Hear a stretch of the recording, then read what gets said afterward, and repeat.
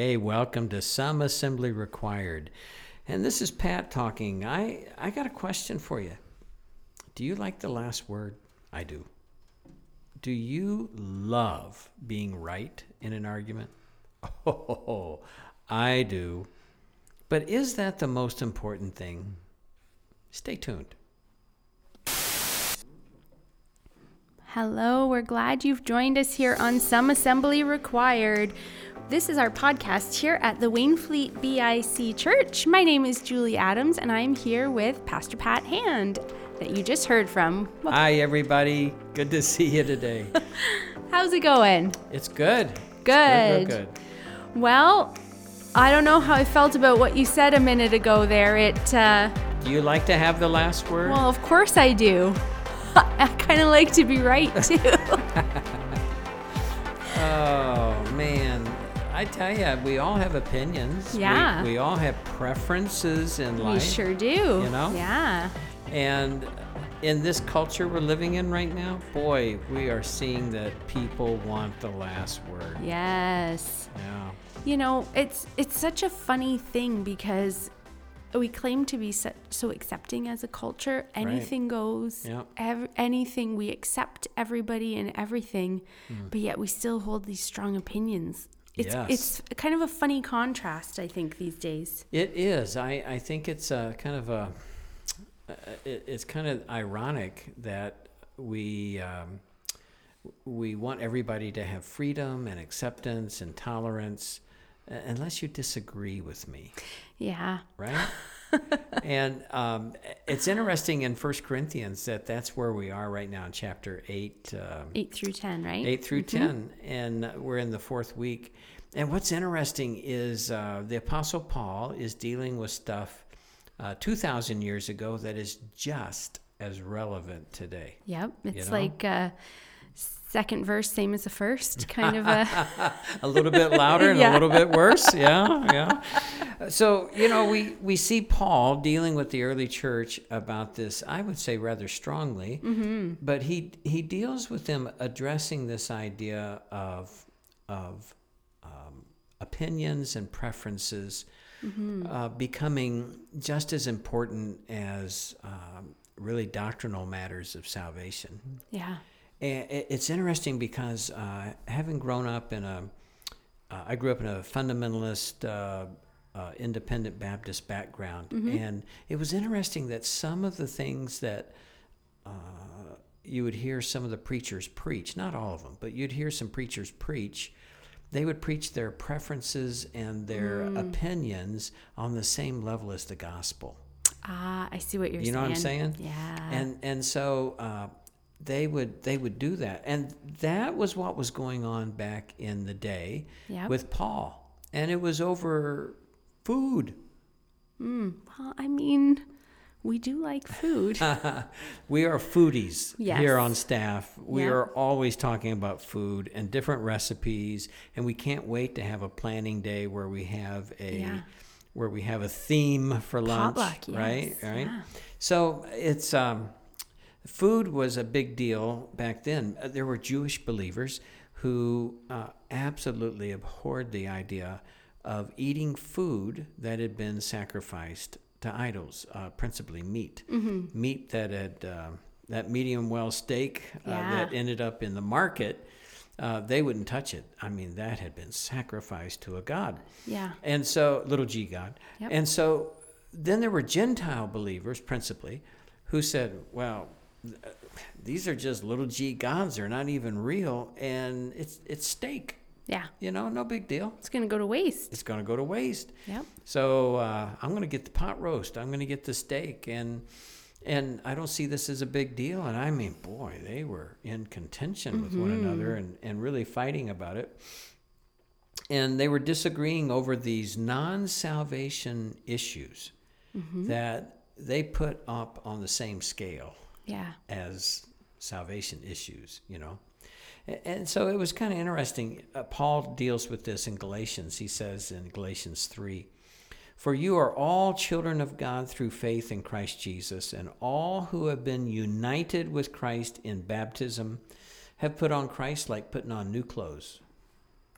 There is no longer Jew or Gentile, slave or free, male and female, for you are all one in Christ. Man, he was getting them to really understand that. He was trying to help them to see that, hey, we are one in Christ. It doesn't matter about our preferences and opinions. And so they were fighting, well, you should be circumcised. No, you don't have to be circumcised. And, well, you should follow the law to be saved. No, it's by grace. You don't have to follow the law. Well, you shouldn't eat meat sacrificed to idols. It's okay. You can eat meat sacrificed to idols. They're not real. It's just steak. What about slaves and folks who are free worshiping in the same church on the same service in worship on Sunday? Could they do that together? And women, they should be able to pastor and serve and lead. Oh no, women must be subservient. They can't do that. And so they had all of these non-salvation issues. So where did their opinions come from then? Same place our opinions do. But it sounds like a lot of these. So for example, sacrifice to an idol, that makes it unclean or wrong. Mm-hmm. And they fought over that. But it feels like they're trying to inject salvation into that. Do you know what I'm asking? Do you know what I mean? Sure. Because if you can elevate your opinion or preference that high, then people have to listen to it. And people will have to abide by it, right? If you can elevate it that high. And so that was what was happening. And really, all of these things were secondary to the doctrinal truth of who Jesus is and the gospel of Jesus resurrecting from the dead and paying our sin debt, and that we should give our lives to him and he should be Lord of our life. Now that's what we should be talking about, right? Mm-hmm. And so, but they weren't. They were just really tied up in these non-essential to salvation. They were opinions and preferences imposed as doctrinal issues. Instead of loving others more than self, instead of caring about others more than getting in the last word. Mm-hmm. And so relationships had degraded. I read a quote. It's funny, this morning I was on social media, as a lot of my role is on social media. And I read a quote that said, it's much more difficult to keep millions of kings happy than millions of slaves. Yeah. Meaning, if everyone thinks that they are top dog, it's hard to keep everyone happy, whereas everyone thinks of themselves as a servant to others. It's much easier to... That is a wonderful statement, because that would go right along... I'm going to have to use that. It goes right along with what we're talking about here, that our love for others is far more important than our tightly held opinions. Mm-hmm. And I think in our current culture, think about it. We have opinions about politics and sports. Yep. Secondary issues like divorce and remarriage. Yep. Secondary issues like movies and entertainment. Yeah. Alcohol, Smoking, how to raise our kids. Worship music, women in ministry. All of these things are secondary issues. I'm not saying they're not important issues, but I'm saying in comparison to the gospel, they're nothing, right? And so in this current culture, it is amazing how strongly people feel, and particularly on these pandemic issues. Mm-hmm. I have very strong opinions about the pandemic. Yeah. I have very strong opinions about masks and vaccines. But can I tell you, I don't think anybody's dying to know my opinion. You know what I'm saying? And I can't really say that I'm dying to know anybody's opinion about that. Well, at this point, no, probably not. Right? Well, it just, so my husband's a dentist, and he's often said, people come in, and he said, I don't bring it up. When it was close to the election, he said, I don't bring it up unless they bring it up. Yep. He said, I don't bring up anything about it. I let them make the first move, because it's like talking about like when the American election was going on, he's like, I don't say a word about Trump versus Biden unless they say something, and I still don't say much. Yeah. Well, he's a smart guy because it's so funny being an American up here in Canada. It is funny in an odd way, not in a hilarious way, but it's funny in an odd way to see so many Biden and Trump signs in the yards of Canadians. Yeah, interesting, isn't it? That fascinates me. Yeah. Well, I think probably the further north you go, probably less. It dilutes it a bit more, but we're so close to the border that what happens there directly affects us. Yeah, I had somebody, we were talking about that one day when I first came, and they said, yeah, down here in Niagara, we're the 51st state. Well, that's pretty close to it, yeah. But it is interesting. There are folks in our church that have tried to draw me into a Biden-Trump argument. And I'm going, why in the world do you even care? Yeah. You can't even vote, you know? Well, and why do we do that, Pat? Like, why do we try? Why can't you just have an opinion and I have one? And, you know. I think you summed it up in that statement that you gave. Yeah. About kings versus slaves, yeah. Yeah.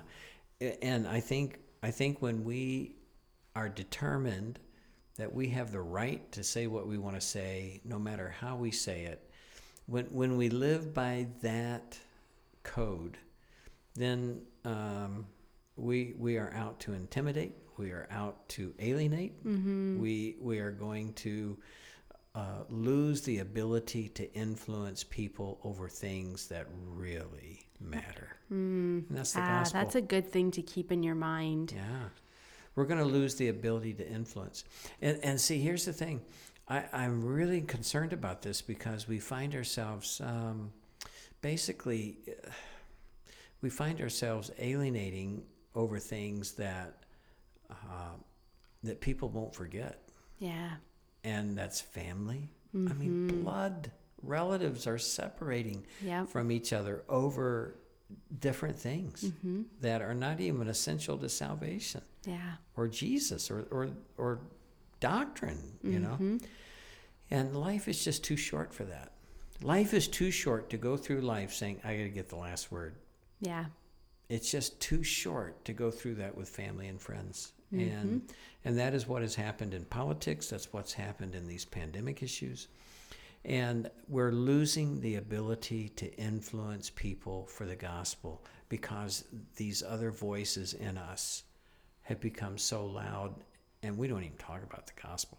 Because, politics and religion, we don't talk about that. And so, but we don't mind expressing our opinion to people, but when it comes to the gospel, we just clam right up. And so we're losing, the church in general is losing the ability to influence people for the gospel.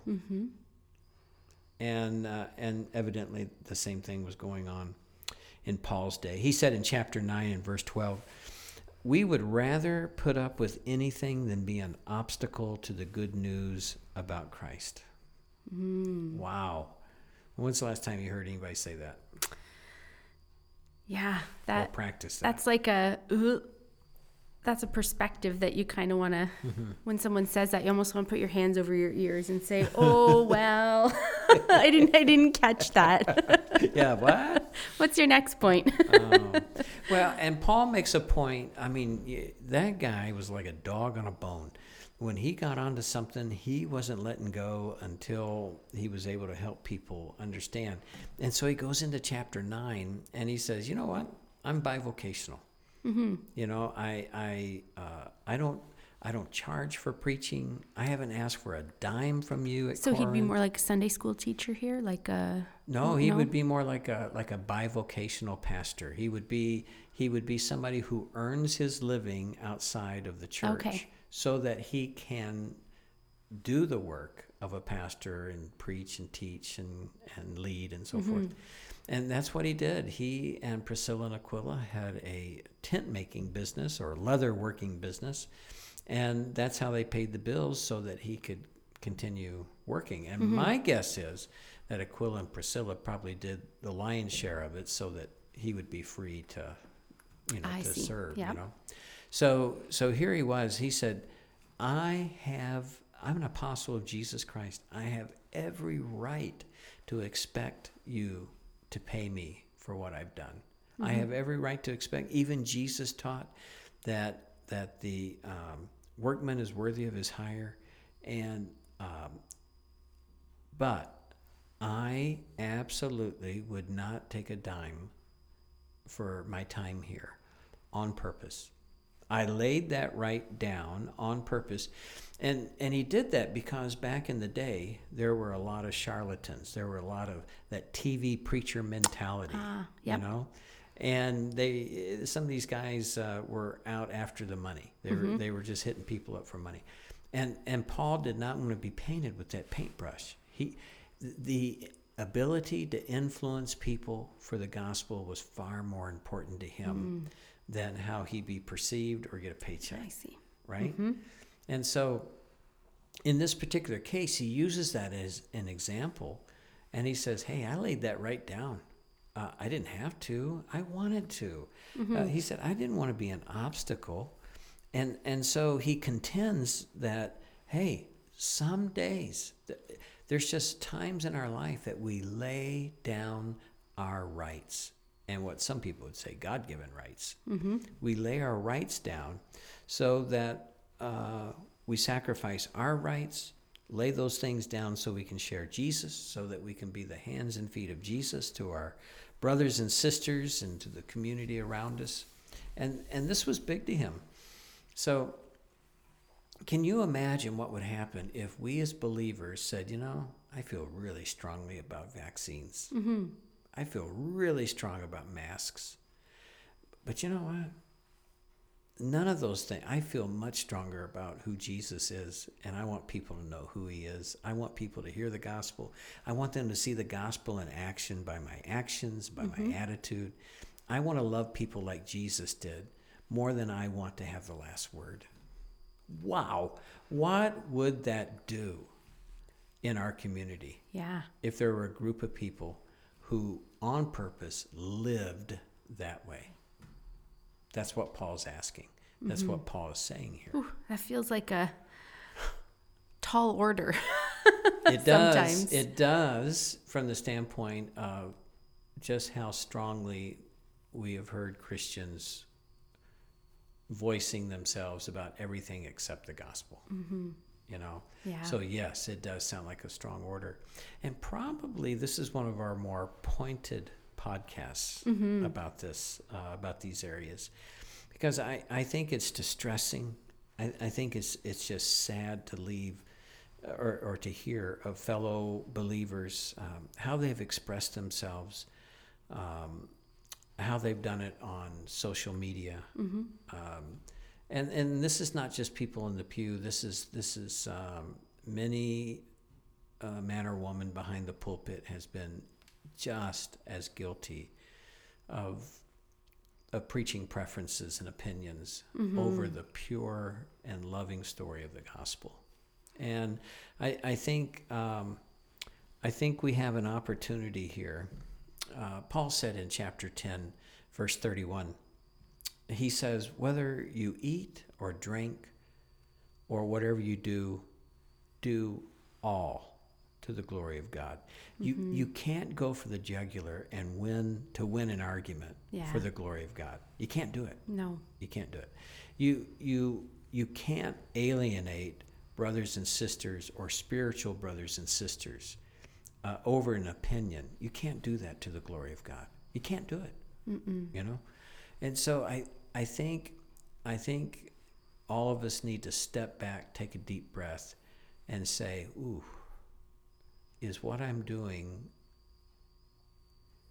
am I giving up influence for what's really important for the sake of these finite, temporary opinions on earth over the infinite importance of the gospel? So yeah, this is it's important for us as we kind of wrap things up today. you can tell I feel pretty strongly about this, right? It's a good question. So, yeah, how do we make decisions then? Mm-hmm. Yeah. How do we separate? It's easy for us to say, well, this is about Jesus, Yeah. And so you have to stop and really examine your beliefs and your opinions and your preferences.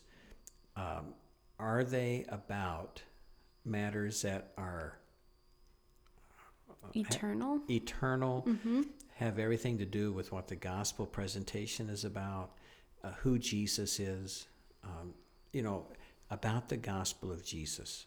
It's so difficult to help us focus onto that. But if we can make ourselves focus on the gospel, then it's not a matter of giving up our opinions.